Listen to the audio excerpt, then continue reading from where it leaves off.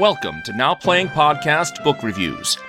From fiction to nonfiction, graphic novels, and more, we're here to help you find something great to read. We hope you enjoy the show. Welcome to Now Playing Book Review, where we're talking about Midnight Sun. I'm Stuart. And this is Jacob. And every time I think I'm out, Stephenie Meyer pulls me back in. She just has to keep writing this stuff. She was done. I thought Bella, Edward, Renesmee, Jacob and his baby love, all of that had been put to bed in that weird gargantuan novel that we covered last week that was written 14 years ago. But 2 years ago, she puts out this. And the gambit is this. There is something new to learn about Twilight by hearing the other voice. We heard Bella's point of view in the 2000 novel. Now we're going to hear Edward's. It should be said, she did this twice. Before we even can talk about Midnight Sun, it's worth pointing out we aren't talking about life and death. Yeah, if you go back to our first book review, I think we did mention we were going to do that. And I did read it. Oh, thank God. I started it. I told you we didn't need to do it. I tried to warn you. You did. This is what's so annoying, I think, for Jacob, is that Jacob all along was like, we don't need to do this. We don't need to do this. But I'm like, but it's Stephenie Meyer on the 10th anniversary of Twilight putting out a new Twilight book that says it's a reimagining of the story. If you've reimagined something, that to me says podcast. We need to talk about it. So yes, I was like, no, we've got to do it. Let's do 6 shows.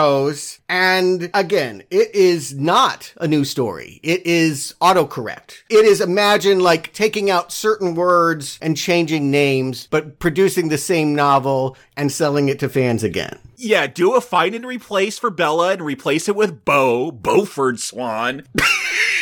What's weird about it, okay, the whole premise is we're gonna gender swap everyone from the first Twilight novel. Except they don't do it with Bella's parents or Beau's parents, which is really weird, so Charlie can hook up with girl Billy Black at the end of it.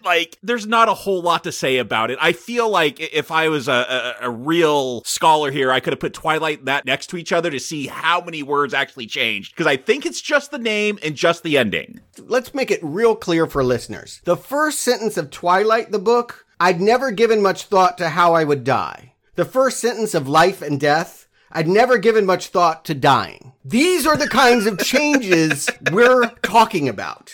Chapter 12 starts, Billy, Charlie called as soon as he got out of the car. Chapter 12 starts, Bonnie, Charlie called as soon as he got out of his car.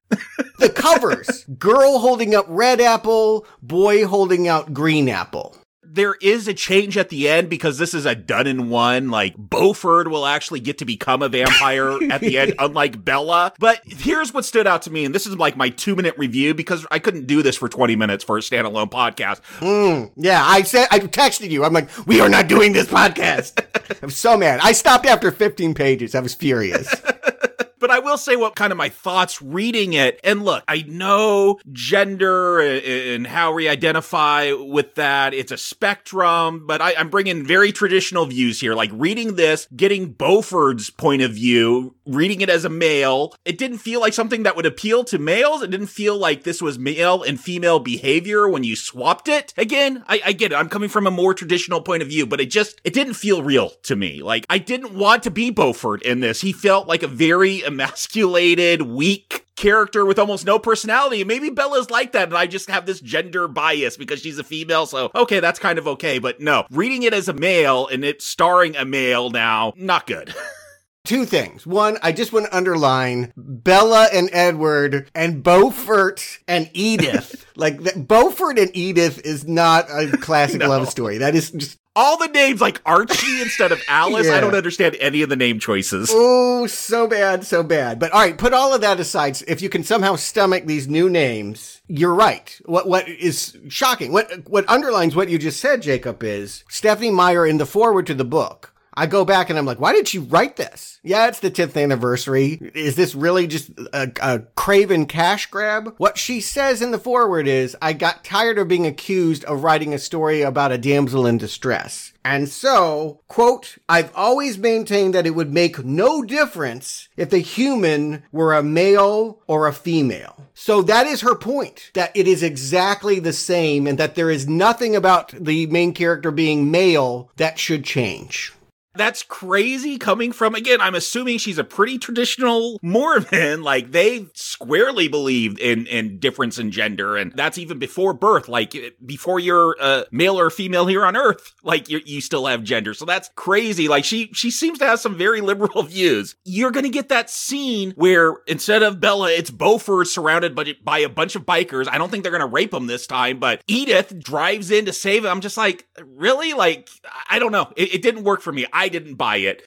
I think you, again, this is why if we would review it if she had reimagined that moment so that it had some realism with the gender flip. As it is, that feels bizarre and unearned, as you just wouldn't accept that. We can't switch Romeo and Juliet and flip them and say it's the same story. Like it or not, gender has an impact on outcome, and any author ought to know that. Like, that seems like an obvious thing to acknowledge. The idea that you would have the exact same results no matter who was Bella is kind of stupid. Yeah. But maybe it's better. I didn't finish it. You did. Maybe Life and Death is better than Twilight for one important reason. You don't have to read 3 more books. And it's 56 pages shorter.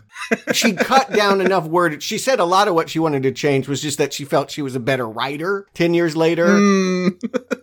I'm telling you what she wrote in the foreword. I'm not saying it's true. I'm saying that she cringed when she had to go to book readings and saw, the way that she had formulated passages. So most of the changes are about prose, and she made a shorter, tighter, concise one-off because of that. So I guess the next question is, why are we covering Midnight Sun? Because it is also Twilight all over again. The same story, the same beats, only this time we hear Edward and not Bella. And a little bit of the history, I didn't know about this till I read about it. She had been working on this for a long time. Back in 2008, 12 chapters had been written and they leaked somehow. They got out and she was so upset. She's like, if I had to finish the book at that moment, I would have had James kill the Colons. She was so upset about that leak. And then she let a long passage of time go and she's like, okay, I'm going to try it again. In 2015, she goes to Comic-Con when she's going to take up Midnight Sun again. And all of a sudden, everyone's talking about this thing called 50 Shades of Grey. And she's like, oh, so now I'm being upstaged by fanfic. So finally, I guess in 2020, she got around to finishing it up and getting it published. Yeah, but not only just fanfic. E.L. James, the author of 50 Shades of Grey, who, yes, was a fan of Twilight and largely just took those ideas and made it an S&M thing, made it a little bit more kinky. She was beating her to the punch. She was rewriting 50 Shades of Grey from Christian Grey's point of view. Okay, I have not read those books. I don't know whose point of view they're from. Again, imagine the rub of you're telling fans, hey, I'm going to give you the male perspective and the fangirl has beaten you to it. Yeah, that would make you not want to pursue that project. And Stephenie Meyer did write other things in the meantime. She had something called The Host. Yeah, it's like Alien, Body Snatchers. My wife liked that one more than any of the Twilight books. They made a film of it. I guess it didn't do well. And there was a spy thriller, too, called The Chemist. So she's tried other things. But let's face it, 2020, she knows where she's going to get paid. She's coming back to write another Twilight. And this time she's done us the service of giving us more words. If nothing else, Midnight Sun is 250 pages longer than the original 2005 Twilight novel. Which blows my mind because it's going to cover the same events, and we'll talk about it. I feel like a lot of those words are repeated over and over. There is one distinct impression I have of this book, but before we get to that, we always talk about these titles and this cover. This cover, when I first saw it, I'm not a horticulturist. I thought because it's from Edward's point of view, it's like a rotten apple, like a dead apple inside that they're showing off on the cover. Apparently it's a pomegranate, and these are pomegranate seeds referring to a Greek myth. Cut in half, it's still continuing the fruit theme of the first one, but it's gory, right? It's graphic looking. Yes. When I saw it, it looked like a skull with, organic matter pouring out of it. It feels like Edward's perspective is violence. Which it is. We'll get into it, but it is. Bella's told you that when she looks at this story, it's a biblical myth about temptation, and she holds up an apple, and Edward sees guts and gore pouring out of a pomegranate. And, oh yes, as you said, on page 309, there is one reference that I could find. One too many pomegranate seeds, and she, meaning Bella, was bound to the underworld with me. No way back, springtime, sunlight, family, future, soul, all stolen from me. Which is referencing this Greek myth of Persephone, who was an innocent mortal girl that was taken down to the underworld by the god of the underworld and kept there. And before she was rescued, she ate 6 pomegranate seeds and thus has to spend 6 months of the year down there. It's basically a parable about the seasons. I don't know what application that has to Twilight, but I guess it at least personifies the idea that Edward sees himself as a corrupter. Midnight sun. I know this is a thing. Arctic circles, when you go up to like Alaska in the summer and the sun barely ever sets, you get a midnight sun. Mm-hmm. I went to Iceland and it was really weird. I mean, it was like 11:30 at night and bright as day. It is very disorienting. So this is the shining thing in the darkness, so that sun at midnight. Trying to figure out what the metaphor is here. I agree, because to me, Edward, this novel particularly, would be like the other half of the year where it's noon and it's all black. Like we have the sun for like 30 minutes and it went down again. That's this novel. This novel isn't brightness in the middle of night. This is darkness in a story that felt like a romance, that now feels super creepy.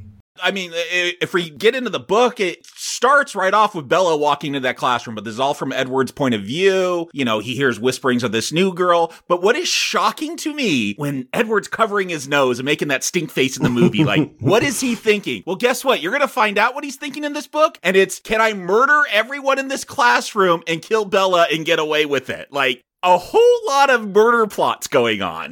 Yeah, I want to quote this. Page 12. It would take me at most 5 seconds to end every life in this room. Long enough for Bella Swan to see briefly what was coming for her. Long enough for her to feel fear. Long enough, maybe, if shock didn't freeze her in place, for her to work up a scream. Isn't that sweet? I mean, isn't that exactly what you imagine this magical moment to be? I think the biggest stunner, and it is a real risk that Stephenie Meyer is taking here, is that we see very clearly that Edward wants to kill Bella.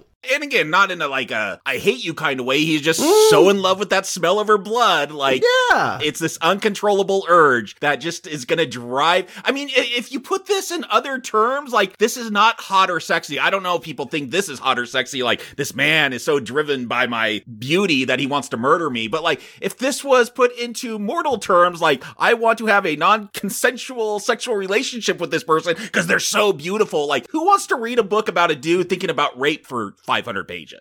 It's not quite American Psycho, but I was thinking about that novel a lot in the fact that it's this very debaucherous, indulging in violent fantasies against women. Like, why is that something we're being asked to do? Should we also indulge in that fantasy, or should we be hoping for salvation? All right, they did this in 50 Shades of Grey, apparently. I haven't read that one. I did see the movie. Oof. Maybe one day. Maybe. I'm no promises. But E.L. James, yeah, you could tell that story again, and it wouldn't be shocking to know that the main character had all these kinky, debaucherous ideas, because the whole point of that story is that woman's going to save him. She's going to redeem him. He's eventually going to give up that decadent lifestyle and be pure like her. But Twilight is the story of a girl who goes the vampire way. And so where you start is, this is a really awful mentality, and Bella is going to be corrupted by it. It's not just Bella that's being corrupted. I feel like Stephenie Meyer, she's got weird stuff in here. Like, remember, Edward could read minds, and there's that scene where he's trying to change biology classes so he's not with her, and we get to know what, like, the counselor is thinking. And she just wants to bang teenage students at the school. Like, it's real bizarre. Is she influenced by 50 Shades of Grey? Did she feel like, you know what, my fans want something harder edge, and I have to somehow, like, up my game in this department?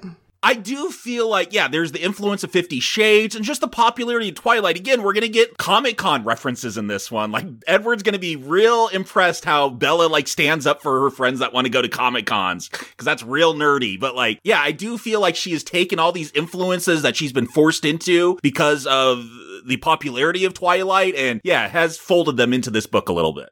And I'll say this much. Dramatically, it makes the idea of returning to this more exciting. If it were just, oh, I love this woman so much, and all of that, ooh, what a snore, right? Nobody wants that book. So the idea that we have Edward come to see Bella as more than odor and meat. How is that going to happen? If he starts with this base, primal, I want to rip your throat open, what this story has to give us is how he comes to see her humanity, how he comes to see something beyond her smell, the psychological attraction.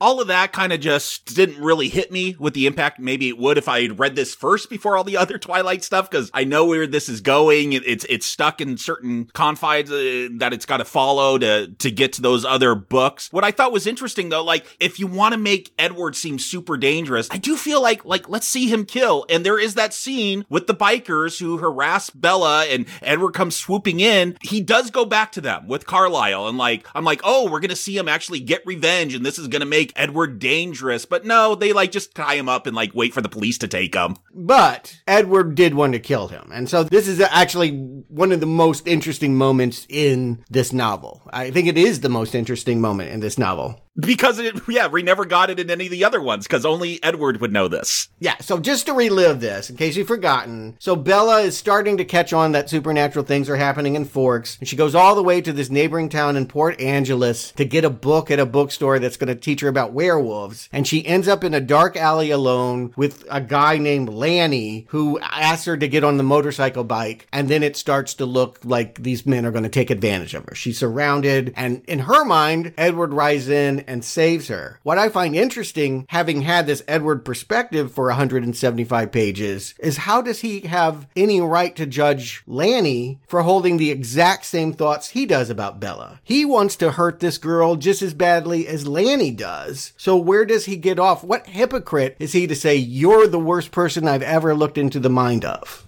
That's a good point. I didn't even think about that. But yeah, the fact that, again, my impression, if you ask me, what's Midnight Sun about? It's about Edward thinking for 500 pages how he wants to murder this girl he likes. But yes, but you mentioned the fact that he is going to go back. He picks her up and they go and she figures him out and all of that. But what we didn't know in Twilight that we do know in Midnight Sun is that he's going back to Port Angeles to get Lanny. And maybe it's a little bit wussy. It sounds like, Jacob, you were disappointed that Carlisle's influences, rather than murder this guy, the humane vegetarian vampire way of doing this is to just drug them or tie them up and call it in because of course they're wanted criminals. It's very convenient that this guy is wanted in Texas and they can just, call the locals and say, this is the guy you've been looking for and he's going back to jail. Well, what if he wasn't that guy? I mean, again, it's just it's such a straw man for them to produce Lanny in this way to me. I'm actually, this was a really interesting moment for Edward to reflect on what he is and why he hates it in others.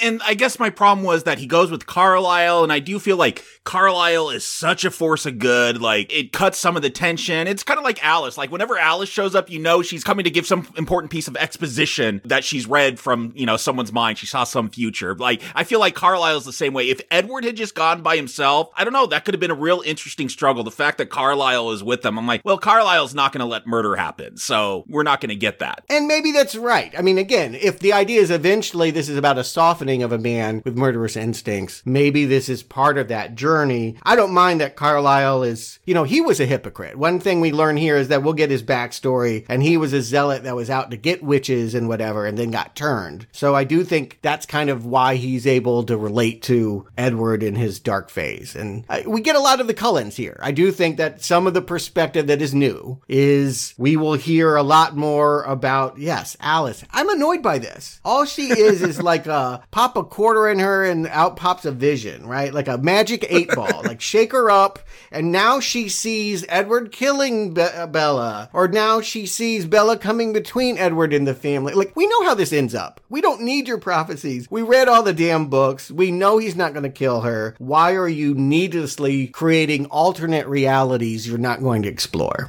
Yeah, I found this book outside of that scene where he goes after Lanny, that biker, and maybe the opening, because I'm just curious to see, like, yeah, what is going through Edward's thoughts at that moment. I found, like, a lot of this, especially once him and Bella, like, hook up and they go to that dinner and everything, it's going to play out very much the same. It kind of gets very tired. I was surprised that Stephenie Meyer couldn't find something more interesting. Like, I feel like we get Edward asking a bunch of questions and we get to hear Bella's, like, answers, like, what pop culture she likes. And here you go. Like, you want to deep dive into Mormonism. Stephenie Meyer, I'm guessing she's Gen X like us. Mm-hmm. I know, like, when I was in college around a bunch of Mormons, you know what two movies they like to quote all the time? Some of Bella's favorites here. Monty Python and the Holy Grail, for some reason in Mormonism, that is huge. Really? At least with the Gen Xers. I don't get it. I mean, I love that film. I grew up on it, but I wasn't introduced to it through other Mormons. And then the other one is The Princess Bride, though Bella says she only likes the book version, not the movie version. But Princess Bride, ooh boy, if I ever have to hear that movie quoted again, I might lose it.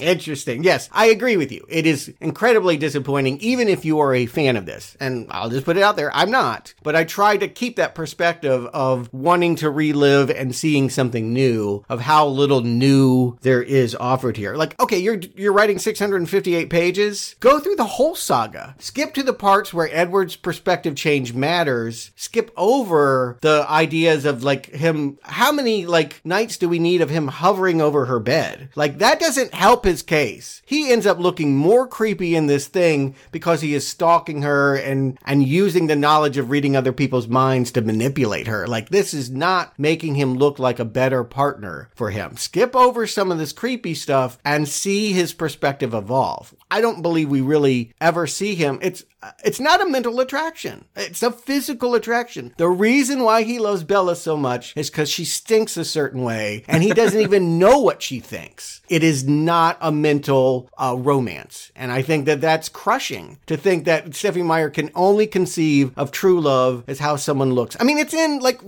how many scenes do we get of Rosalie too? And how angry she is at Edward for liking a plain girl more than her because she's so pretty. Yeah, I thought there would be a lot more interesting things done through his perspective. Like, for one, and you talk about maybe combining all the books into one, or, yeah, do something different, because I feel like you get Twilight, you get a little bit of Jacob in Twilight, but his story's really in New Moon. Mm-hmm. And I want to know more about what Edward thinks of that whole, like, werewolf situation. And Jacob is barely in this book. There's, like, a couple mentions, but yeah, I want to know, what does he think of this Native American tribe of shapeshifters? And there's more interesting things to explore than what music Bella likes. That's exactly right, is that you can't tell me Twilight wasn't sold as a romantic triangle between vampire, werewolf, and human, and the werewolf, any of that, because they only focus on Twilight. And Stephenie Meyer, God bless her, says she's not going to write the other novels from Edward's perspective. So this isn't the beginning of a trend. This is all that we're ever going to get on Edward's perspective. Well, then jump to the interesting parts. You're right. Don't get caught up in the puppy love stuff. Go where we would think it would be relevant to hear his thoughts. And, you know, again, like, poor Emmett, right? I keep waiting for his backstory. I get nothing given to Emmett. He got attacked by a bear. That's it. That's it. Again, she has no curiosity about anyone other than Bella. Edward's, all his thoughts, his entire life are about Bella. If you wanted to know what Edward thought, he likes Bella. And he likes Bella for superficial reasons. That is crushing, I think. And he super wants to murder Bella for half the book. Yes, there's a violent S&M side that might turn you on or might make you think, you know, I don't really like this anymore. I don't know how it's going to land with audiences 15 years after they fell in love with these characters in 2005. I couldn't imagine this improving your perspective of the romance. Again, Stephenie, don't do first person. I didn't like it when you switched over to Jacob and Breaking Dawn. Like, nothing interesting is done with these people's thoughts, no matter who they are. Like, give me third person omniscient, where, yeah, you could just incorporate all this into one, and I don't have to read Jacob's perspective in a book and Edward's perspective in another book, and Bella's, like, just combine it all. And in the end, the truth is, Edward sees her as she sees herself. This representation of purity that's irresistible. And so it's just an unedited stream of gushing that I certainly didn't need. It feels like fanfic, honestly. It feels like the author has become the fangirl. And that's sad. I mean, I don't know how the host is. I don't know how the chemist is. I really wish that she could move on beyond this. Stephenie Meyer does say she has 2 more Twilight books planned. I don't know what they are, but it's not going to be this gimmick, at least. And I don't know that we're going to come back to do it. I'll be honest. I've enjoyed talking to you, Jacob, about this. It's helped me appreciate the movies. And I'm here to say, please find the $10 so you can hear us talk about Breaking Dawn Part 2 this Friday.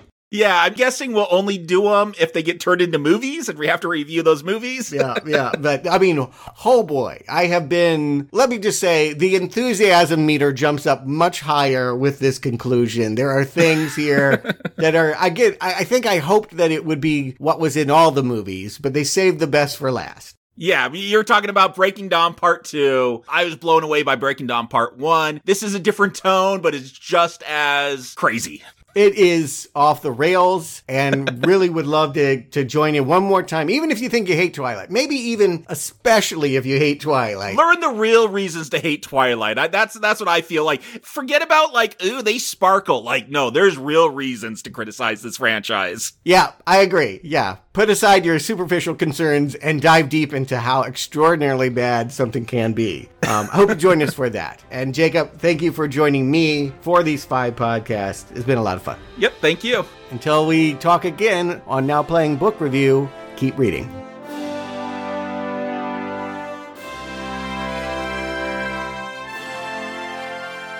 Thank you for listening to Now Playing Podcast Book Reviews. We hope you've enjoyed this podcast. In the archives at nowplayingpodcast.com, you can find more than 150 more book reviews, including many of the works of Stephen King, the Ian Fleming Bond books, the Planet of the Apes novels, Frank Miller's The Dark Knight Returns, and many more. Enjoy movies? The Books and Nachos hosts have done more than 1,200 movie reviews, which you can also find at our website, nowplayingpodcast.com. This episode of Now Playing Podcast Book Reviews is copyright 2022, Venganza Media Incorporated, all rights reserved. And no part of this show may be reproduced, repurposed, redistributed, or modified without the express permission of Venganza Media Incorporated.